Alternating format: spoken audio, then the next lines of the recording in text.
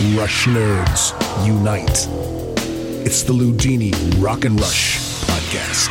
We have assumed control. We have assumed control.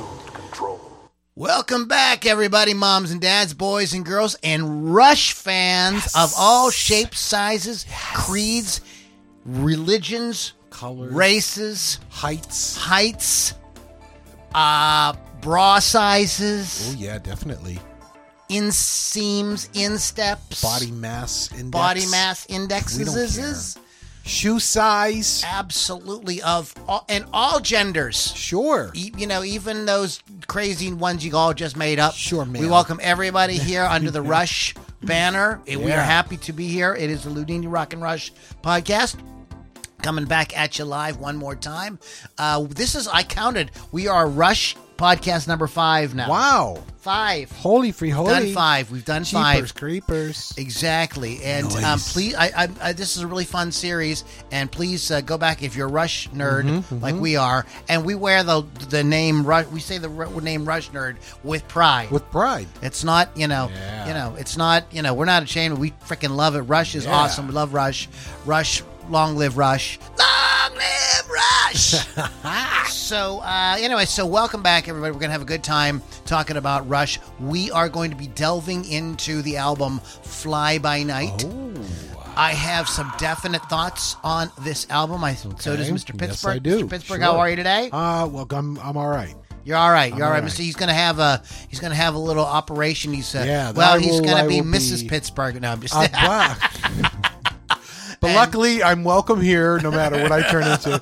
But like Ludini said, next week I will not be here.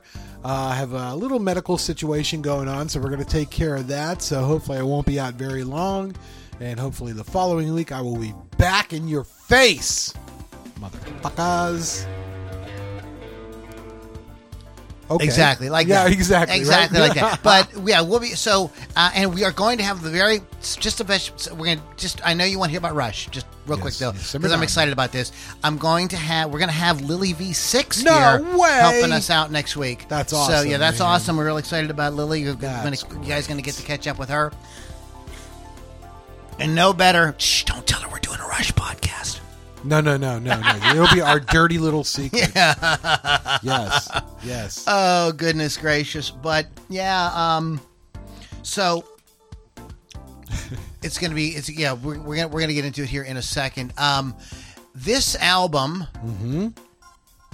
is there anything you want to kind of break the ice with? Anything you need to talk about before we start? Or you good?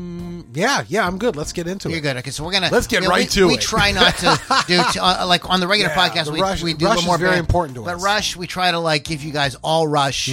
So we're talking about the album Fly By Night. Yeah. And for those of you who are wondering, this is Night with an N. Not a K. Not a K. Right. And they didn't do that, stupid, we'll be clever. Somebody show me. That's the thing I want right there. Yeah. I'm, there you there go. we are now. So we can because see everybody it. knows how We're Ludini old. reads when he can't see. Yeah. But, so we're going to talk about this. And one of the questions I want to address is why the record label did not like this album. Interesting. Because I listened to it today, and I think that I don't really hear anything on this that is all that crazy for the time. No. I mean, there were a lot of bands that were doing, Yes was a band, was a thing already. Kansas was already a thing by now. Yeah. Gentle Giant Sure. was already a thing. Even Led Zeppelin had longish, epic kind of song. Yeah. Queen. Okay, so this came out on Valentine's Day, 1975. It was recorded the previous September. You all right? Yeah, I just knocked over my can of pop. Oh, in the name of a balls nut. Jeepers. But it's the second studio album by the Canadian rock band Rush. Duh. We are using Wikipedia here. Something that's really interesting about this album, real quick, and the internet. I was looking for a kind of maybe fan documentary on the making of it or something, and could not find anything. So that was weird. We're going to use Wiki. And what is funny, though, I always pull up the songs on Songfacts too, because you find different stuff on there.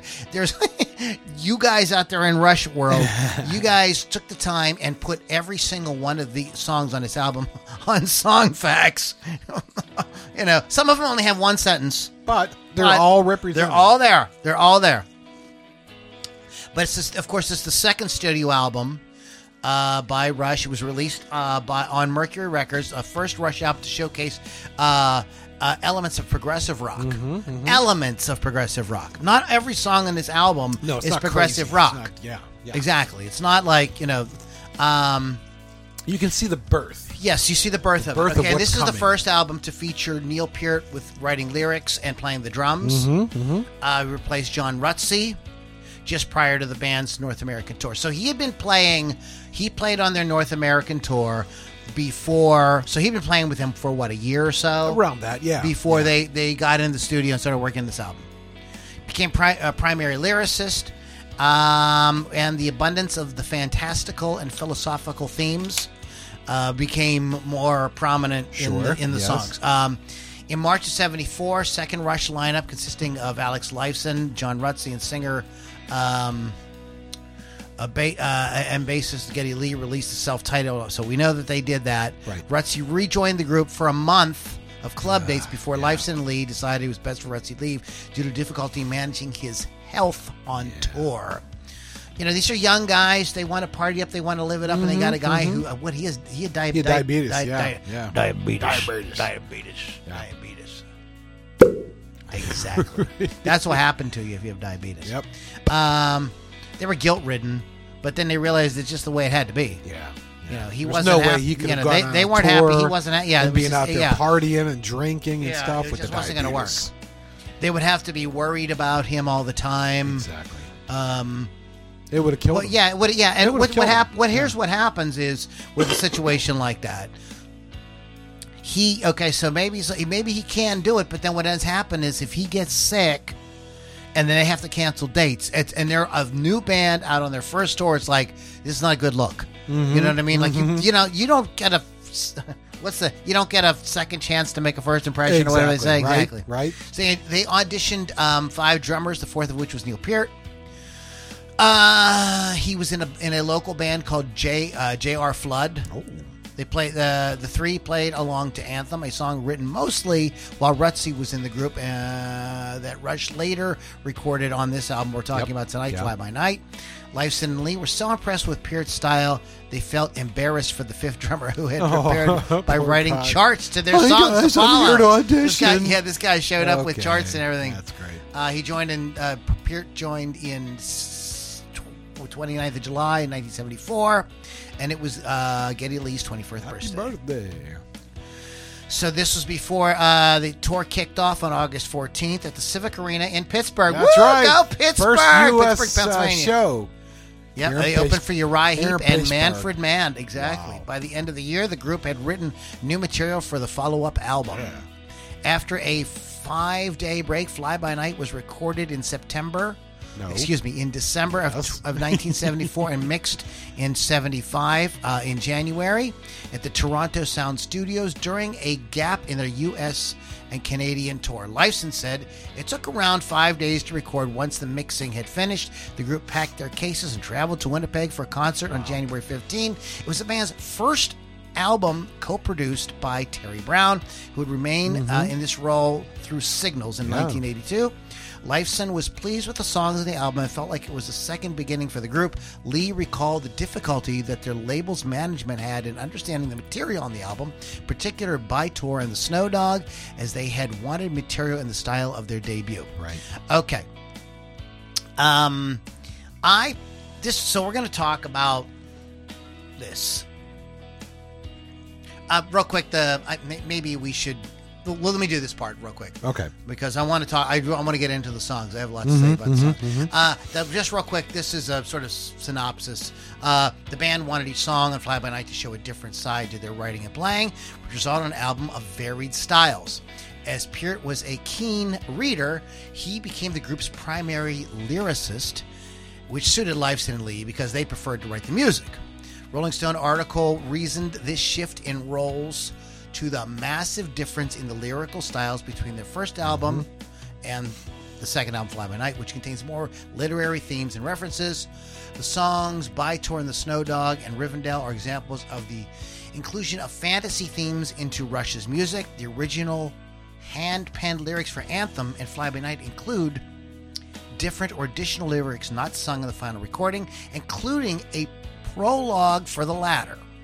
The tracks Best I Can and In the End were written before Peart joined the band and were performed regularly during Rush's first North American tour. And this is very interesting because I listened to the album on YouTube Music today, and after it played, some other stuff of theirs played, including a live version of this, of the song Fly By Night, with different lyrics.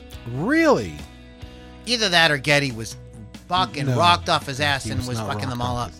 But it was absolutely not singing the same lyrics that we know and love from the album. Okay. So I want to go track by track on this and talk about the songs. One of the things I have to say about the album in general is I think that the record label lacked imagination because I think what happened was I don't think that they really got behind this album.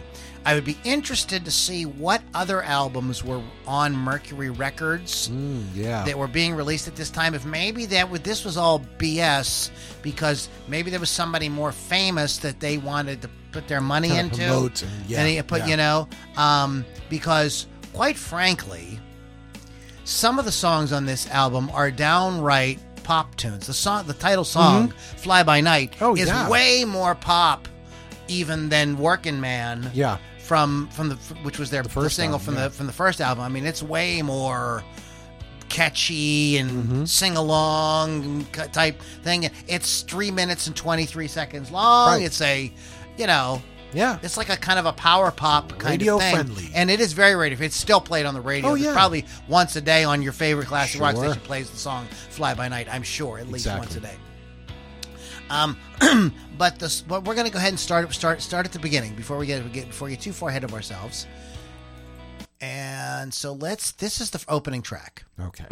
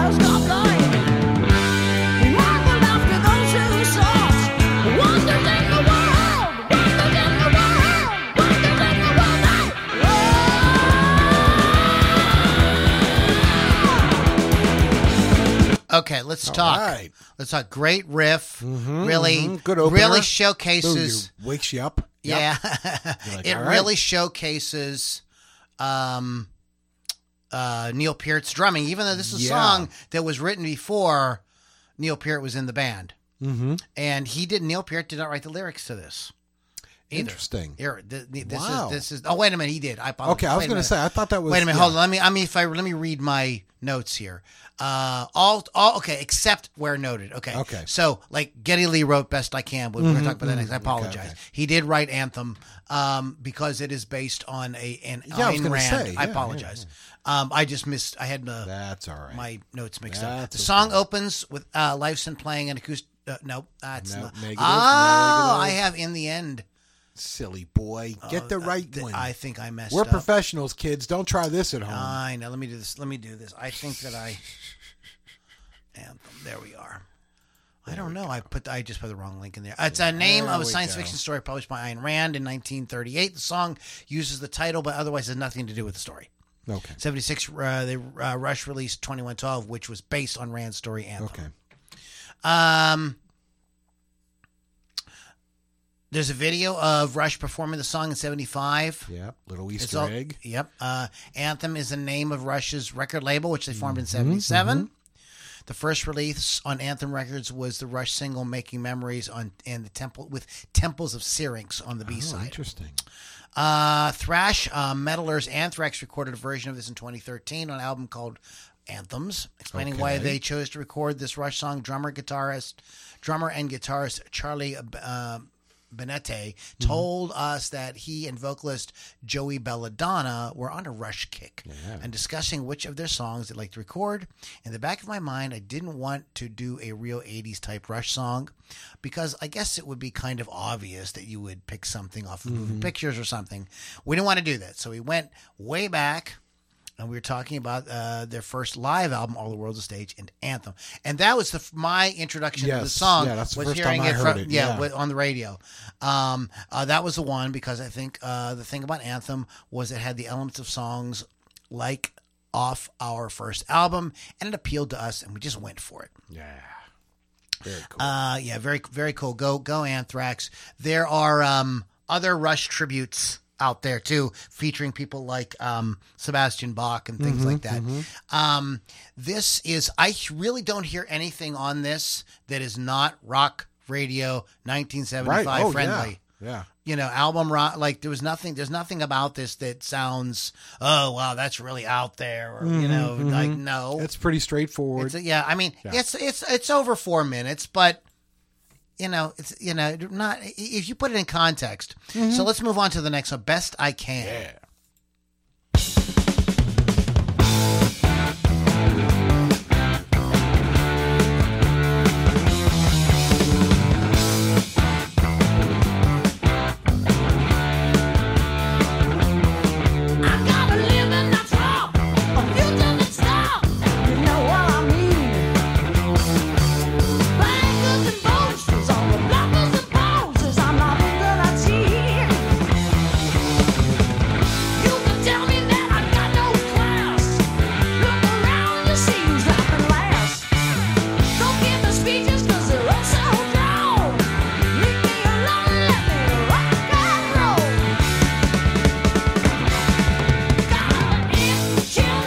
Okay. Yes. I'm gonna blaspheme here. Oh, okay. Which Kiss song is this? This sounds like a Kiss song, and I can't place which Kiss song it is. But I mean, again, do you really hear? It's only 3 minutes and 26 seconds long. It's not like it's some sprawling epic that takes up half the side of a fucking record. It's a straight up rock and roll thing. Like, why could this? If Working Man could be on the radio, could this? I don't know.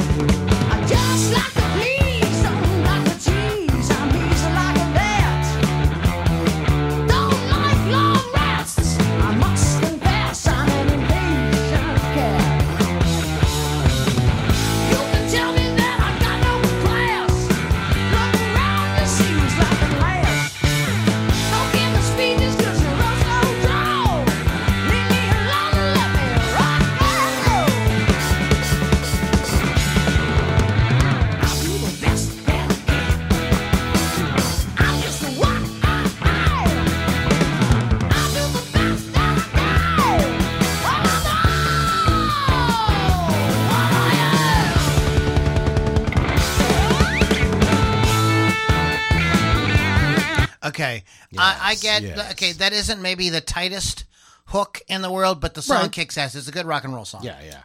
When I listened to this today, which by the way is probably the first time I've listened to this album in its entirety all at once, because I have favorite songs, and I would go listen to this. Put the needle down on different places. Exactly, right. But I had to take a second, like after the first two tracks, and I'm like, all right, this is like 1975. You got to rewind your brain. And once I got into that 1975 headspace, I'm like, oh, I get it. Dude, if I was 14 years old and I brought this home from Dupre and A's and put it on my turntable, I'd be like, holy God, this is the most incredible record I've heard. Yeah, exactly. You know, it's like, I mean, that is butt-kicking rock and roll right there. What I had to do is I had to forget the future Rush and go, no, listen to this with a fresh ear. They sound just like a straight-up rock and roll band. Yeah, exactly. Here. I mean, on these first two songs, okay? Yep, definitely. Now, they do get into some other stuff moving forward from here. And let's go ahead and check out... But anyways, this is just a little piece of trivia. This is the only there's only two songs by Rush that actually mention rock and roll in the lyrics. Oh. And the other one is a song called In the Mood. I love In the Mood. Okay. See what you learned by hanging out with Ludini Rock and Roll Circus.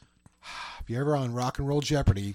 Oh, speaking of that, rockrageradio.com. Download the free app to listen to us all the time. And please check out Wolf's Customs. Wolfie. Okay, so let's go ahead and get into the next track, which is Beneath, Between, and Behind. BBB. Oh, my. BBB. Okay, Anthem is 4 minutes and 22 seconds. Sure. Okay. All right. Yeah, little longish. longish. But Led Zeppelin and Queen and Deep Purple and a lot of bands had songs like that. Okay. Best I Can is 3:26. This is all right. Oh, this is not the shortest song. The next one is not the shortest one. I thought maybe it was. No, it's not. But this is clocks in at 3:02. Beneath, Between, and Behind. Here we go. Yeah. Dun, dun, dun. What's the Led Zeppelin song that starts out? Dun, dun, dun, dun, dun, dun, dun, yeah.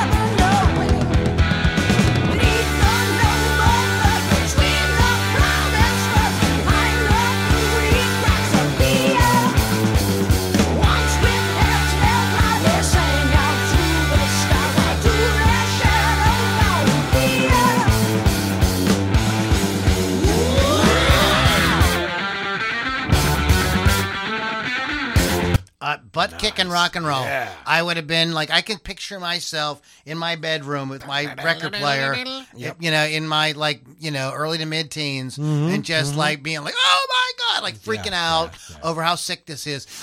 No, there isn't a real strong hook.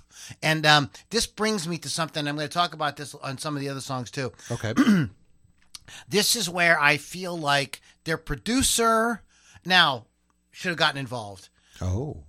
And help them sort the songs out a little bit better and bring out some of the hooks a little bit more. Okay. I think that, but when I read the intro, they recorded it in like 5 days. Yeah. So there wasn't a whole lot of like get in the studio, work with the producer, have him say, hey guys, let's try it this way. Why don't you, shorten, hey Getty, like shorten that hook up a little bit. Instead of saying these 5 words, say these 3 words like over and like little things like that that I think that like, because these songs are like, some of these songs feel like they are like almost there. They kick ass, and I love the energy that the boys have on this. Yeah. I mean, they sound like a young, hungry rock band. Yep. There's no like, they're not overthinking anything. They're just, rocking it balls deep.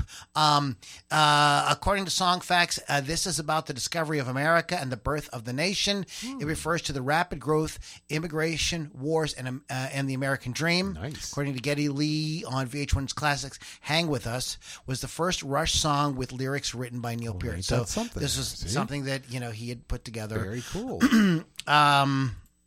You may not catch the lyrics, but yes, looks like some history here going, right? 10 score years ago, defeat the kingly foe. A wondrous dream came into being. Tame the trackless waste. No virgin land left chaste. All shining eyes, but never seeing. Yeah, I mean, this you can see Neil Peart. Neil Peart is all over this. Yep. Oh man. Now we're going to get to one of my a song that I believe is a masterpiece. Okay. I think this is one of the strongest tracks on the album. I think. Well, we'll talk about at the end what I think the strongest tracks are. Okay. But Anthem Yes. is thumbs up. absolutely one of them, yes. and this next one, By Tour and the Snow Dog, and I was right. Were you? Remember when I said a couple weeks ago something to the effect that By Tour, biter. Yeah. That's where the name came from. No Yes, way. and we'll talk about the story wow. behind the All song right. in a minute. I remember that, sure. But we've got to jam out to this. Tons of ladies lit by flickering torchlight. The netherworld is gathered in the glare. Prince Vitor takes a cabin to the north light. The sign of F is rising in the air. Vitor, Knights of Darkness. Set champion of evil. Tell the friends across the river sticks out of the limelight. His nemesis is waiting at the gate. The snow dog and glowing in the dark night. A cold black light shimmering with hate. Vital and the snow dog swear for battle. Let the fray begin.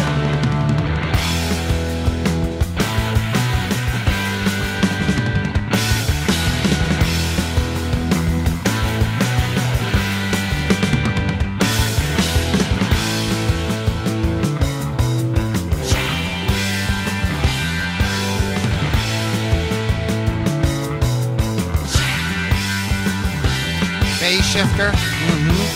Yep.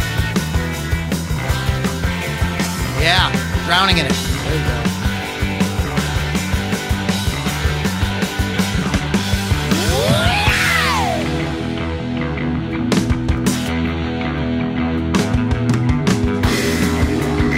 I love this.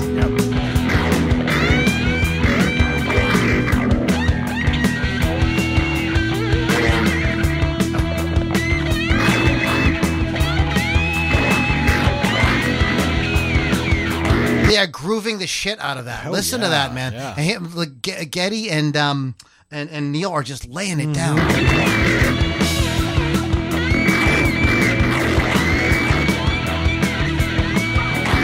That's some in the pocket shit, man. Yeah.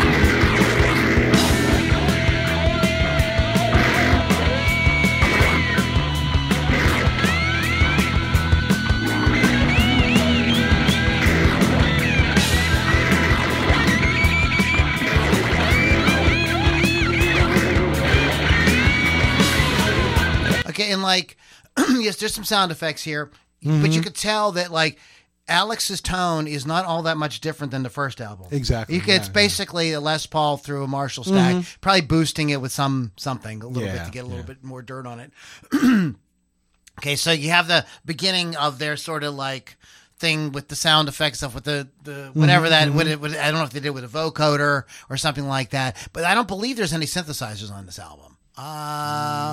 Let's go back. I think this will tell us. Rush. I don't Yeah, see- no I don't see any synthesizers. listed. Yep.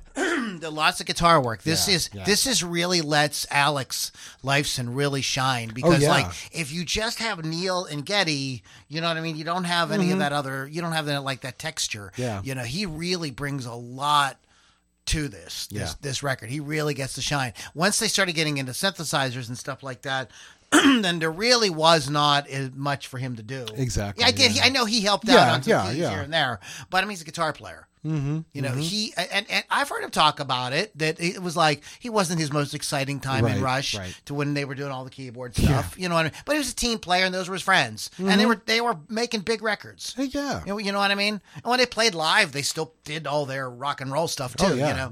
You know, so like let's listen to just like I got to have a little bit more. I need a little more. You just indulge me. Just indulge me on this. Do it. We are 2 minutes and 39 into it. It doesn't feel that long to me, but I'm a Rush fan. Yeah, go ahead.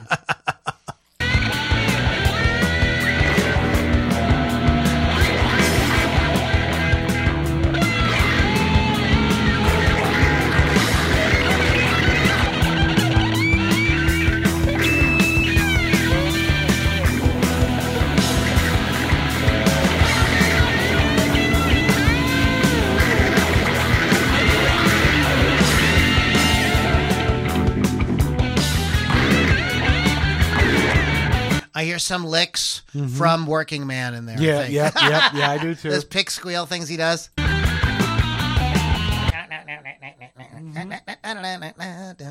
Just remember, too, Working Man isn't a short song. No. And there's a long breakdown similar to this. in Right, it. so he's got to This fill is- that somehow. Yeah, and this is what I don't understand. Like, why? I have some theories on why this scared the radio and the record label, but I'll Okay. tell that in a minute.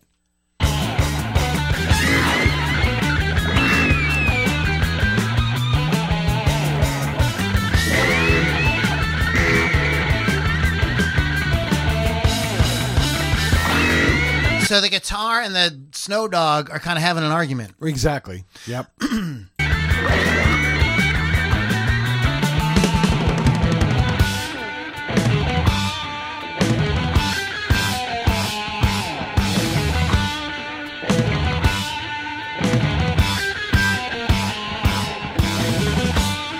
Now, what's interesting too, like, I'm not going to attempt to play what he's playing, but like, if this was Bad Company or Deep Purple, they wouldn't use that scale.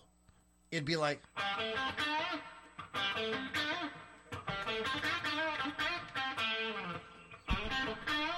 Instead of doing like he's doing something with like it's just not quite blues rock. You know what I mean? Right. It's a little. Yeah. He's adding a. You know, he's venturing out side of that, and so. But does every band have to sound like fucking Bad Company? No, Like, you know what I mean? they don't.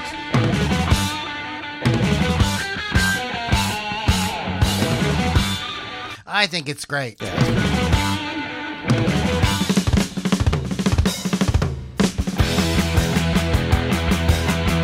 I'm pissed that the radio didn't play. I mean, like DVE, You'll I'm sure hear did this it on like rarely. album sides nights and yeah. stuff like that.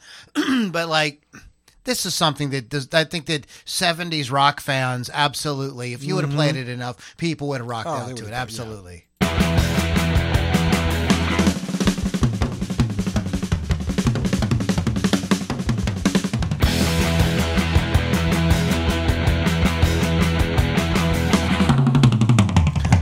There you go.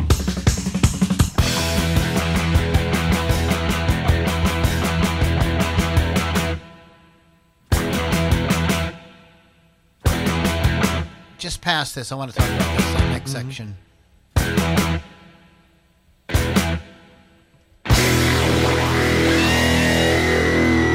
So that is 4 minutes and 35 seconds.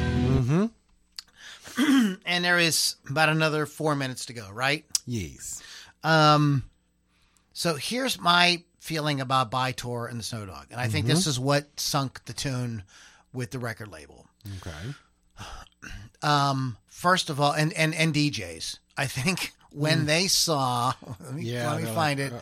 When they saw this nonsense. Mm-hmm. All the times. Yeah. You know, 1, Across the Tobes of Hades, right? Tubes, Yeah, to whatever. 2, Across the Sticks. 3, Of the Battle. 1 under Yeah, 3, yeah. Challenge and Defiance, and then 2 under that, 7-4 War Führer. So apparently they break into a bar of 7-4. Right.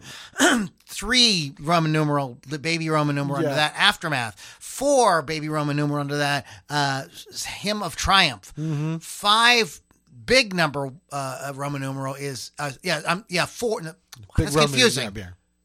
That's confusing, isn't it? No, because those are wait a minute. subcategories. Yeah, it's a sub of a sub of. I get this. Okay, Good thing I'm so here. finally it ends with epilogue. Right. Okay, Oh, these kids. Today. and I'm going to tell you right now, Crazy. like I'm just a moron podcaster, and I'm probably not nearly as high as some of these dudes in the 70s. And I'm going to tell you right now, they went like, no. No. They probably didn't even listen to it. They probably thought they probably were expecting like that. What was his name?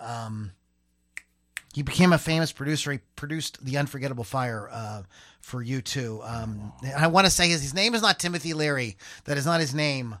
Mr. Pittsburgh, maybe you could Google that for me. I'm He's gonna really do it famous. right now. Worked with King Crimson and bands like that. But he was famous for like making songs with just like leaves rustling around. And I think that they thought, when I would have thought that, if I looked at that, I'd been like, what the fuck? And I wouldn't even listen to it. Mm-hmm. You know, like the title of the song is like, I think you could have got with. But the rest of it is like, what the fuck is this shit? And so I think that they made a mistake with that.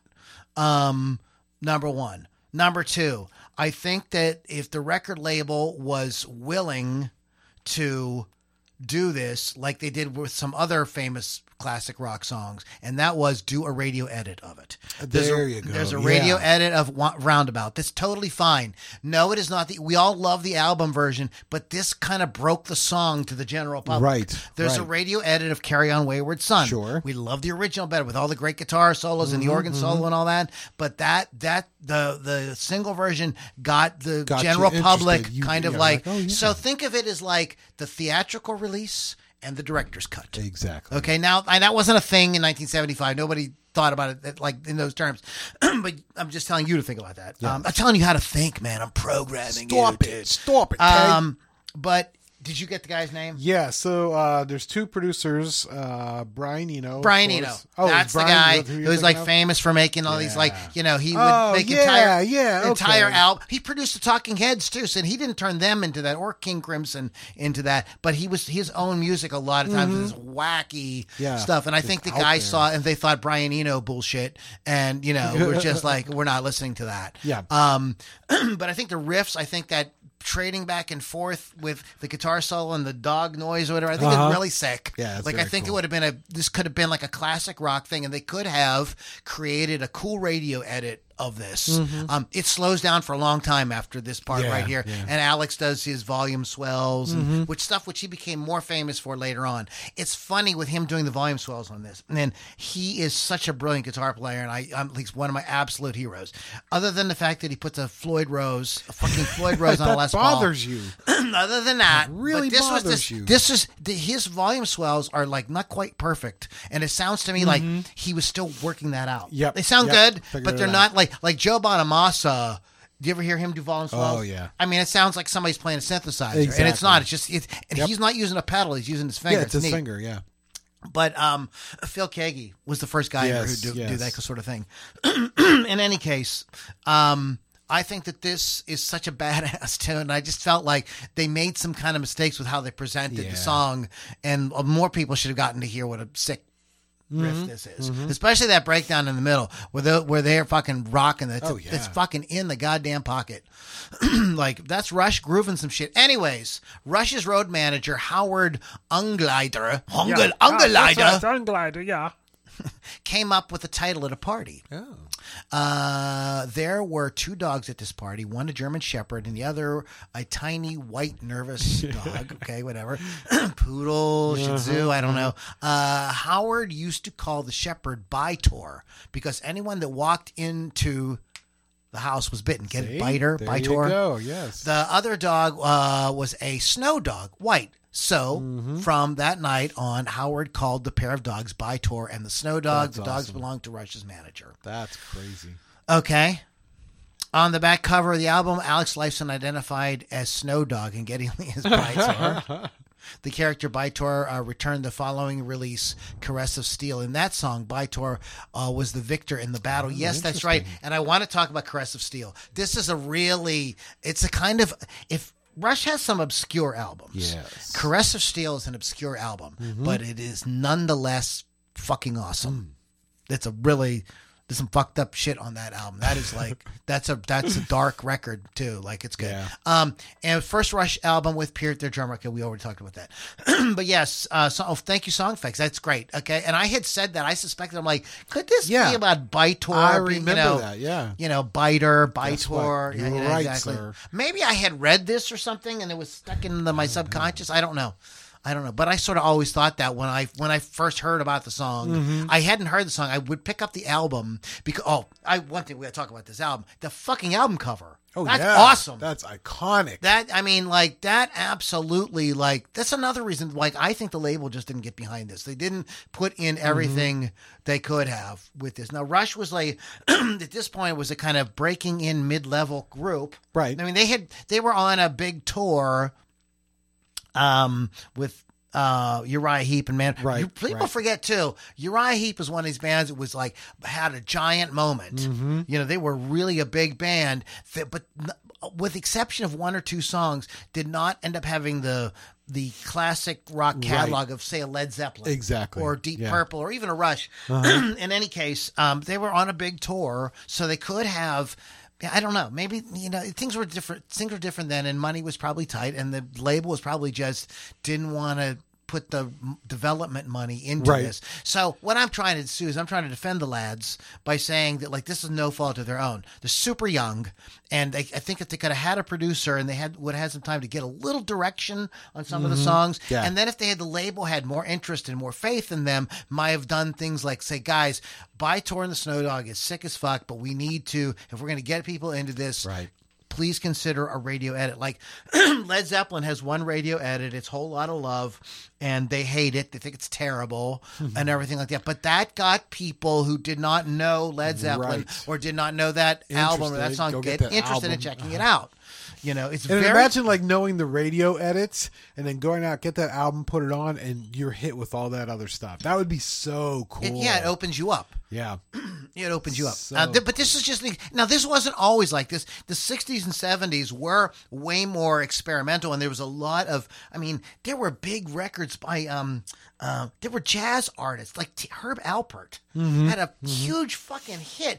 George Benson had a big hit with Breezin', which was a jazz song. Like, it was a top 10 fucking hit. They sold millions of records. So audiences were more... go with the flow in terms of like if it was cool and you played it enough, we'd get into it. Exactly. Which it would give it a chance. I just don't think this was given a chance. This next song right here I want to talk about. This is the title track off the album, and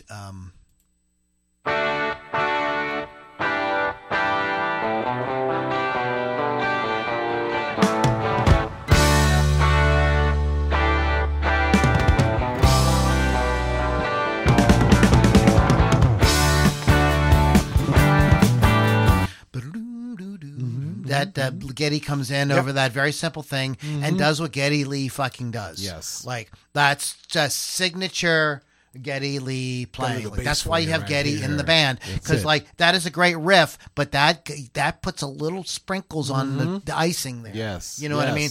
Also, I love Alex's tone. It's obviously double-tracked, and this is about as clean of a electric guitar sound as you hear on the whole record, but it's awesome.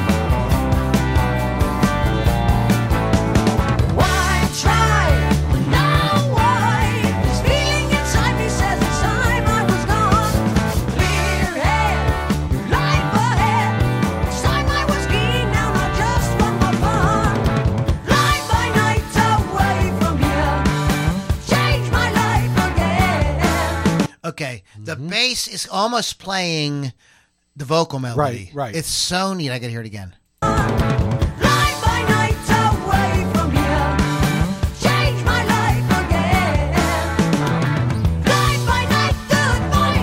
boom, boom, boom, boom, boom. He did one of those in between the chord changes, you know.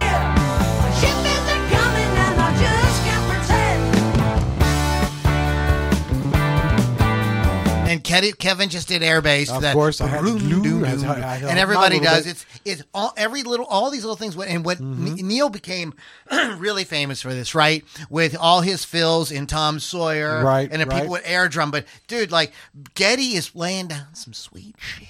And Yeah. who was the other bass player that played like this at this time? The only guy I can think of is Chris Squire. Chris Squire, yeah.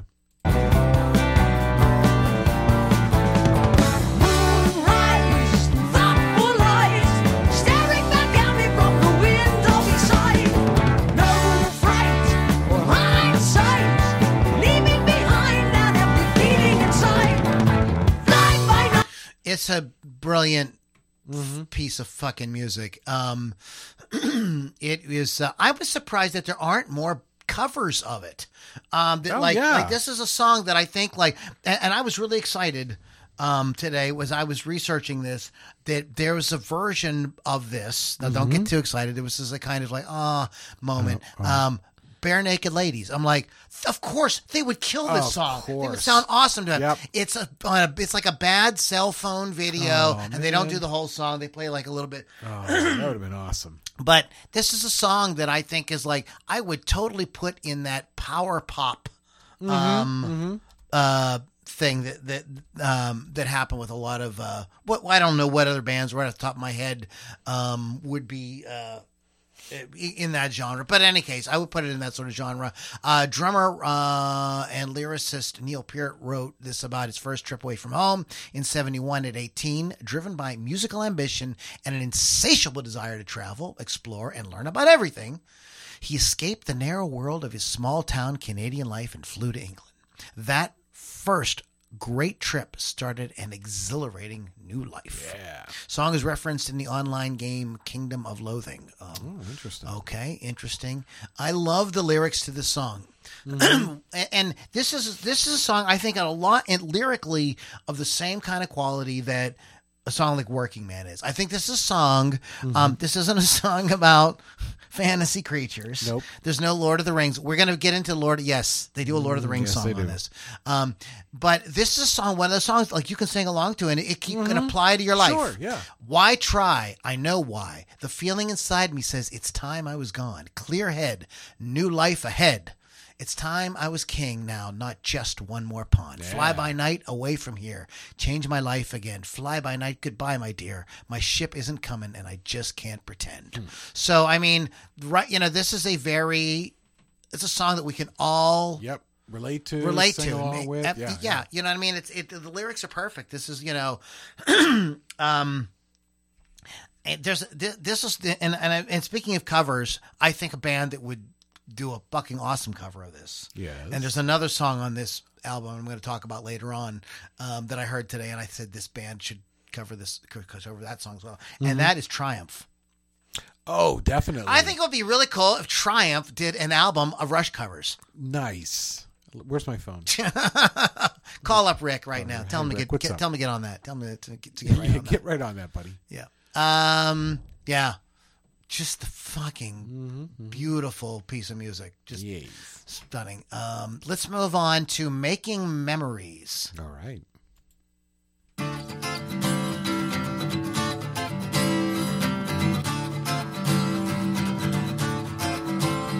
Well, there's time for feeling as good as we can. Okay, when I heard this and I heard him start singing, what does this remind you of? What other band? Fuck. I can. Oh, is that them? Well, but before that, a band that would have been out around the same. Oh. Yeah, I don't know. I think it sounds a lot like the fucking Doobie Brothers. You put harmonies on that, Yeah.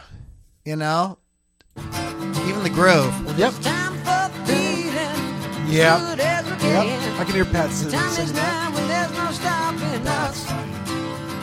There's a time for living as high as we can. Behind us you will only see our dust.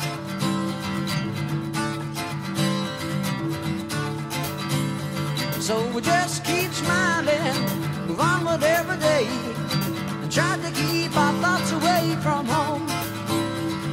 We're traveling all around, it's time to settle down and satisfy our wanderlust to roam.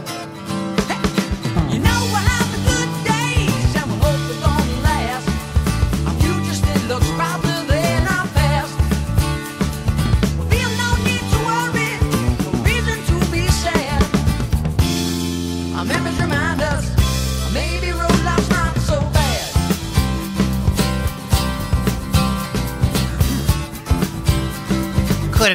easily been a radio song. Oh, yeah. Easily. Again, I think that some of these songs focus from underproduction.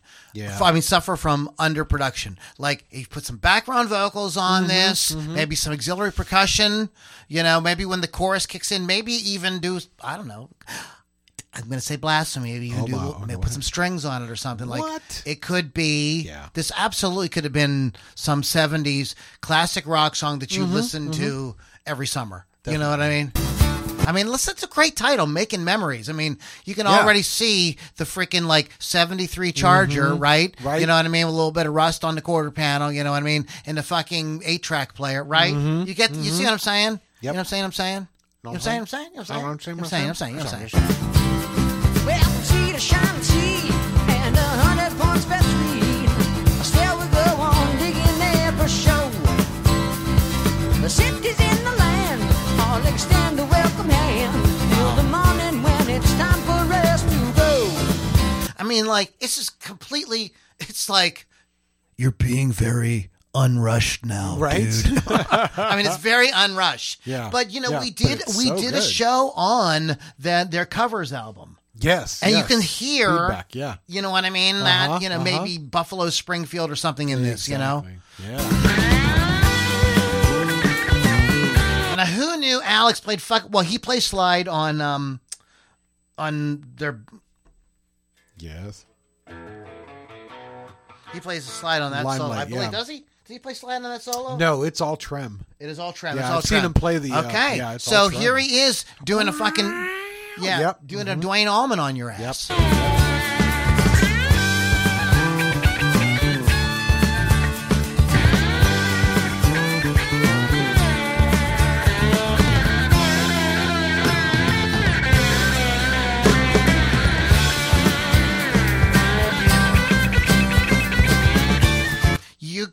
I'm going to tell you right now, you get Billy Powell on piano.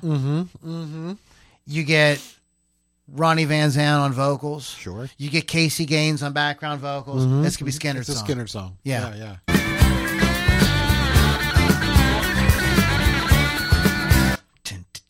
It's almost got the Bo Diddley beat. A little bit, yeah. It's very... Yep. You're being very unrushed now. Okay, so now, again, this is a song that I just, felt like a little bit more work, really, and I hear this on several songs on here. Okay, let's when it's time, to visit Middle Earth. Here we go. I'm gonna just go ahead and get the thing up front. Yeah. And I believe we're going in order. Yeah, we are. Oh, come on, E. Where's my E? N. There you Dell, go. and it's not Dale. So, There you go. So right, Led Zeppelin did the same thing. Only I gotta say, Led Zeppelin, their thing was way cooler. Yeah. This is called Rivendell.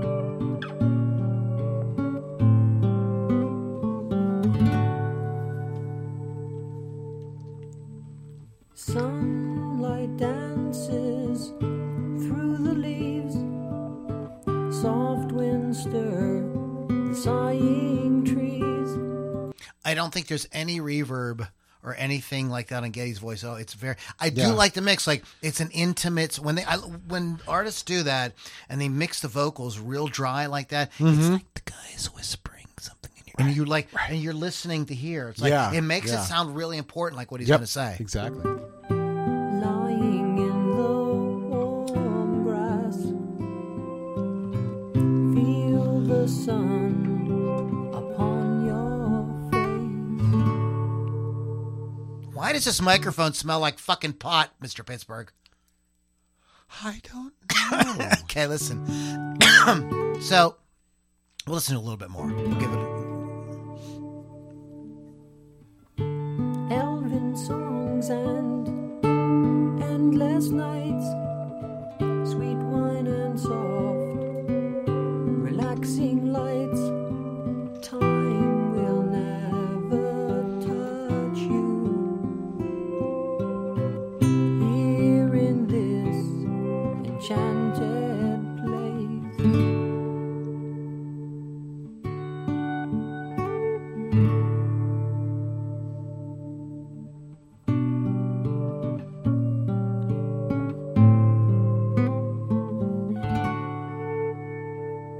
that's him doing something on the electric guitar. Yeah. That's some kind of when I swell listened or to this something. this morning, I'm like, is that a flute? What is that? He does it so well. It's the volume that's swells him. on That's the him. guitar, There's no yeah. flutes on it. Right. He does a Yeah. great job on it. Again, the amazing Alex Lifeson. I think that this is a cool idea.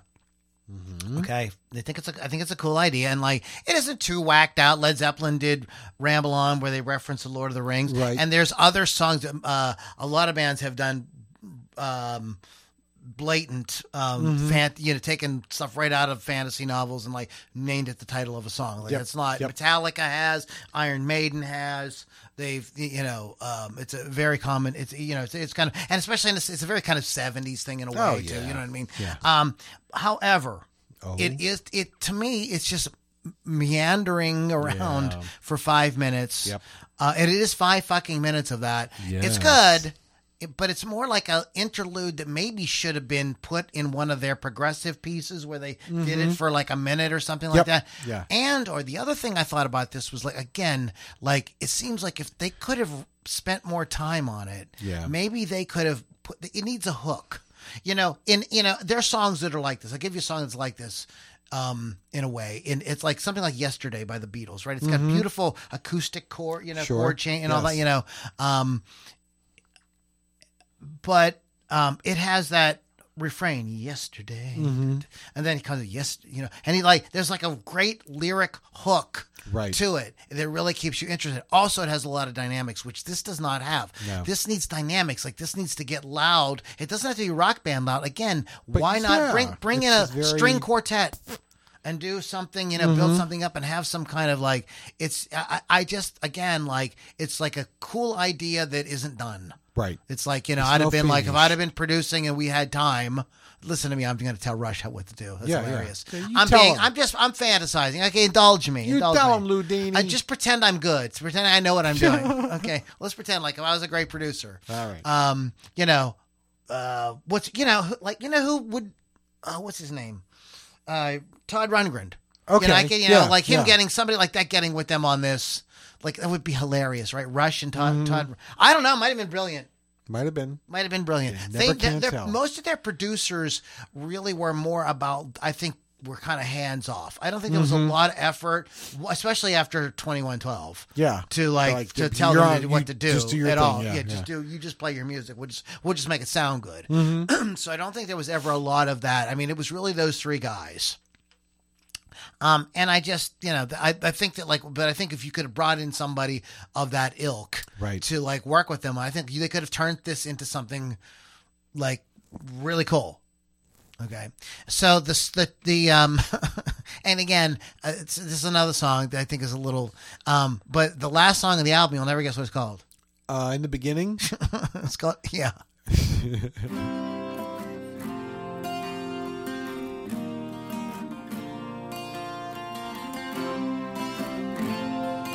So, if I'm listening to this album and I sit through 5 minutes of Rivendell, Right, and this now you starts get like this, this, you're I'm like, like, oh, boy, these guys are no. really going downhill, man. They're really scraping the bottom here.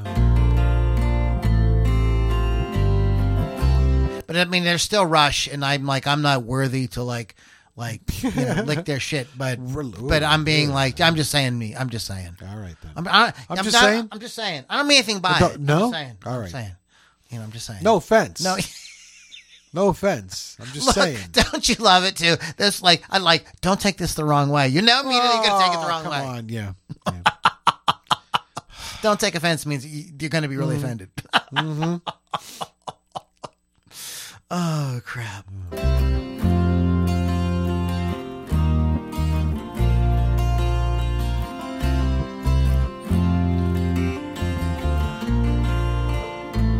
And this is 6 minutes and 47. But it's not all of this. It's going to change. Yeah, in a you'll second. see. You'll see. Well, I can see what you mean. It just takes me longer, and I can feel what you feel. It just makes you stronger.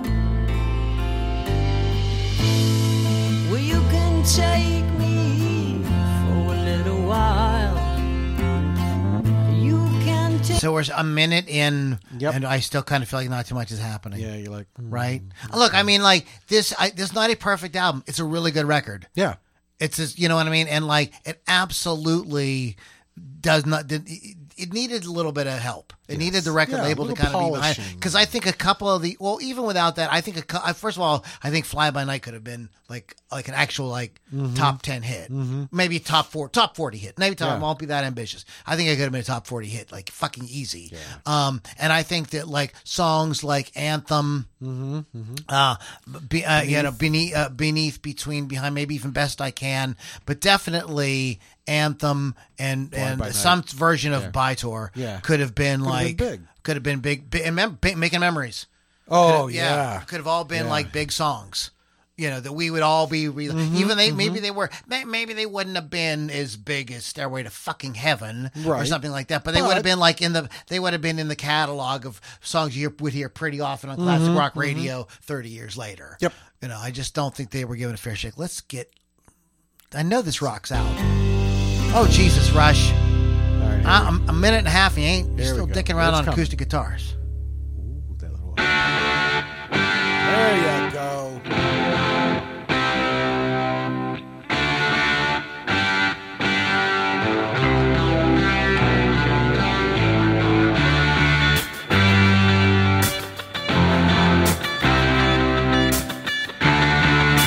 It's not disco. That's not the right word, but that like that octave Yeah. thing he's doing on the overdub guitar is fucking great.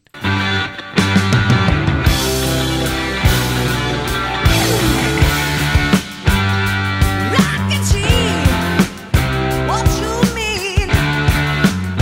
Just say lonely, and I can feel what you feel.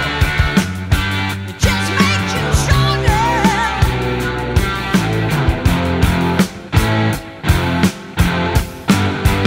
No wonder I'm feeling grow. I see.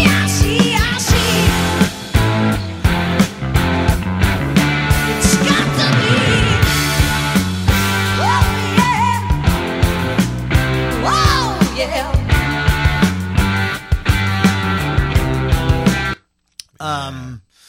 I like the guitar work on that. I like the kind of groove of it. But just my opinion on the song is it lacks a big chorus, Yeah. a big something to like. We can all, we're like you're building it up. So like It's you want the keep payoff to staying be at the something same we're all level. going to kind of like maybe hands in the air, maybe Yeah. lighters in the air, something, and like it never really does that. Yep. So I was like, I think it's the record is kind of a mixed bag, but still, I mean, Jesus Christ, like most people could not put out 8 songs period at one time today. Right, Okay. right. They're all original, all new stuff. Yeah. And stuff that's this really reaching to be imaginative. I mean, like it is, all of it's very different. None of it is like, they're definitely carving out their own sound at this point. And really you got 4 total bangers Oh, yeah. on the album, total Heck bangers. yeah. And, I just felt, my sort of opinion on it is that like it did not get the fair, shake that it really should have had. Yeah. There is probably chart information. Let's Ooh, take a let's, look on let's see this. what Let's we see if got there's any here. chart information here. Release and reception. Okay. Fly By Night was released in 75 of February. Yeah. Reached number 9 in Canada and okay. 113 on the U.S. Billboard 200, so it's on the 200. Okay. The title track was released as a single in May of 75, reaching number 45 in Canada and number 88 in the United States. okay. By October 75, the album had sold 110,000 copies. The original vinyl pressings contained an inner sleeve of photographs and handwritten lyrics by Peart. Wow. What do you think that's worth today? $1.250. Rush supported the album with the U.S. and Canadian tour. They covered more than 70 cities from February to June 75, opening for Kiss and Aerosmith. They performed their first major headline shows across Canada, including a sold-out gig at Massey Hall. Wow. So even though it isn't, this is the beginning of how they really conquered the road. Yeah. You know what I mean? It was like, okay, out there radio doing isn't it. going to always buy into everything we want to do, but we can play live. We're a good live band. In a review for a Statesville Record and Landmark, Pam Simon thought the album is a strange schizophrenic album, almost evenly divided between second-rate acoustic music and the dated concept of the power trio format. Huh.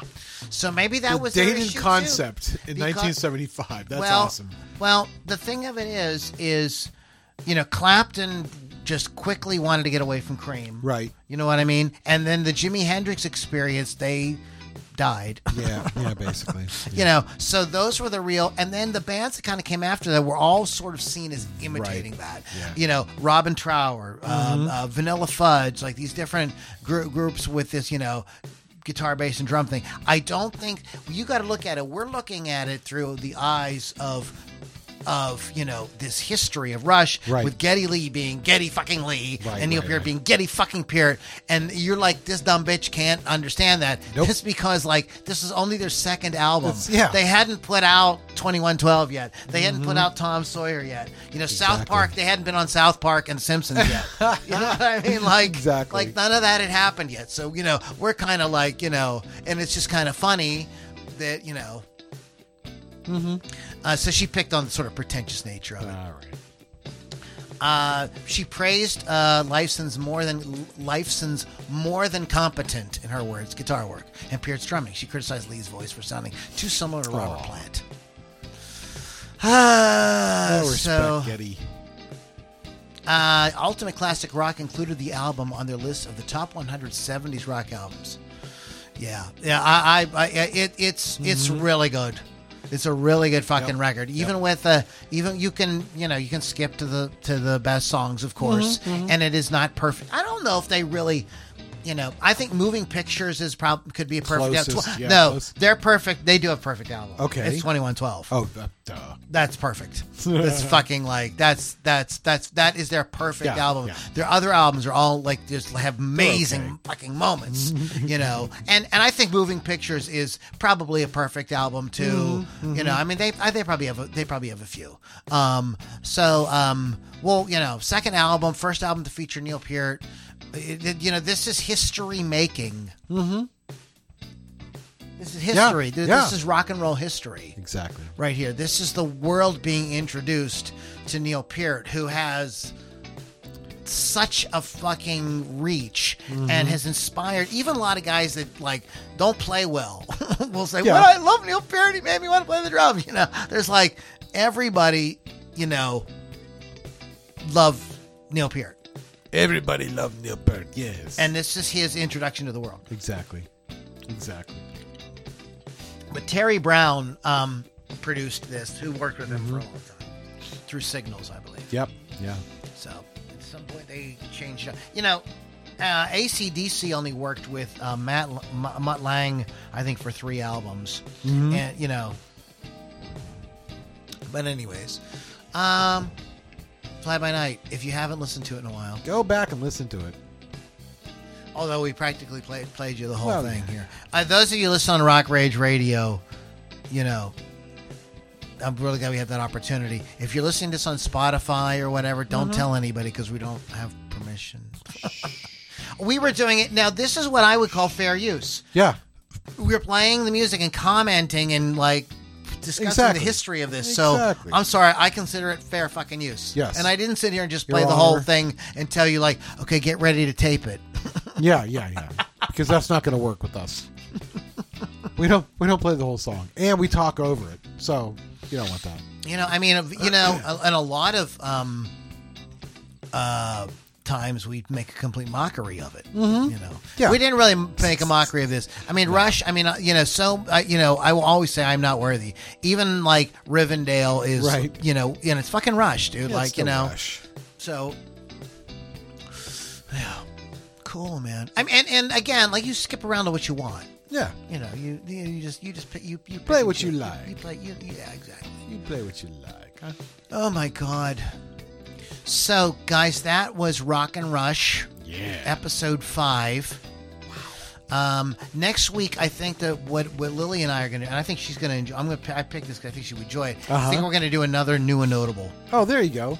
You know, and she's all about. Lily's great. She's very down with indie bands, good indie bands, like the real rock indie bands. She Not suggested so much stuff to us, and we're like, oh my God. Not necessarily like when people say indie rock. A lot of people have a sort of like they think of like college. Remember that college sound, that new wave, alt rock stuff. That's not what we're talking about. Yep. We're talking about, we're talking about just bands that just do not. They're independent. They don't have a record label, or they're on a really teeny tiny, Frontiers music or one of those things.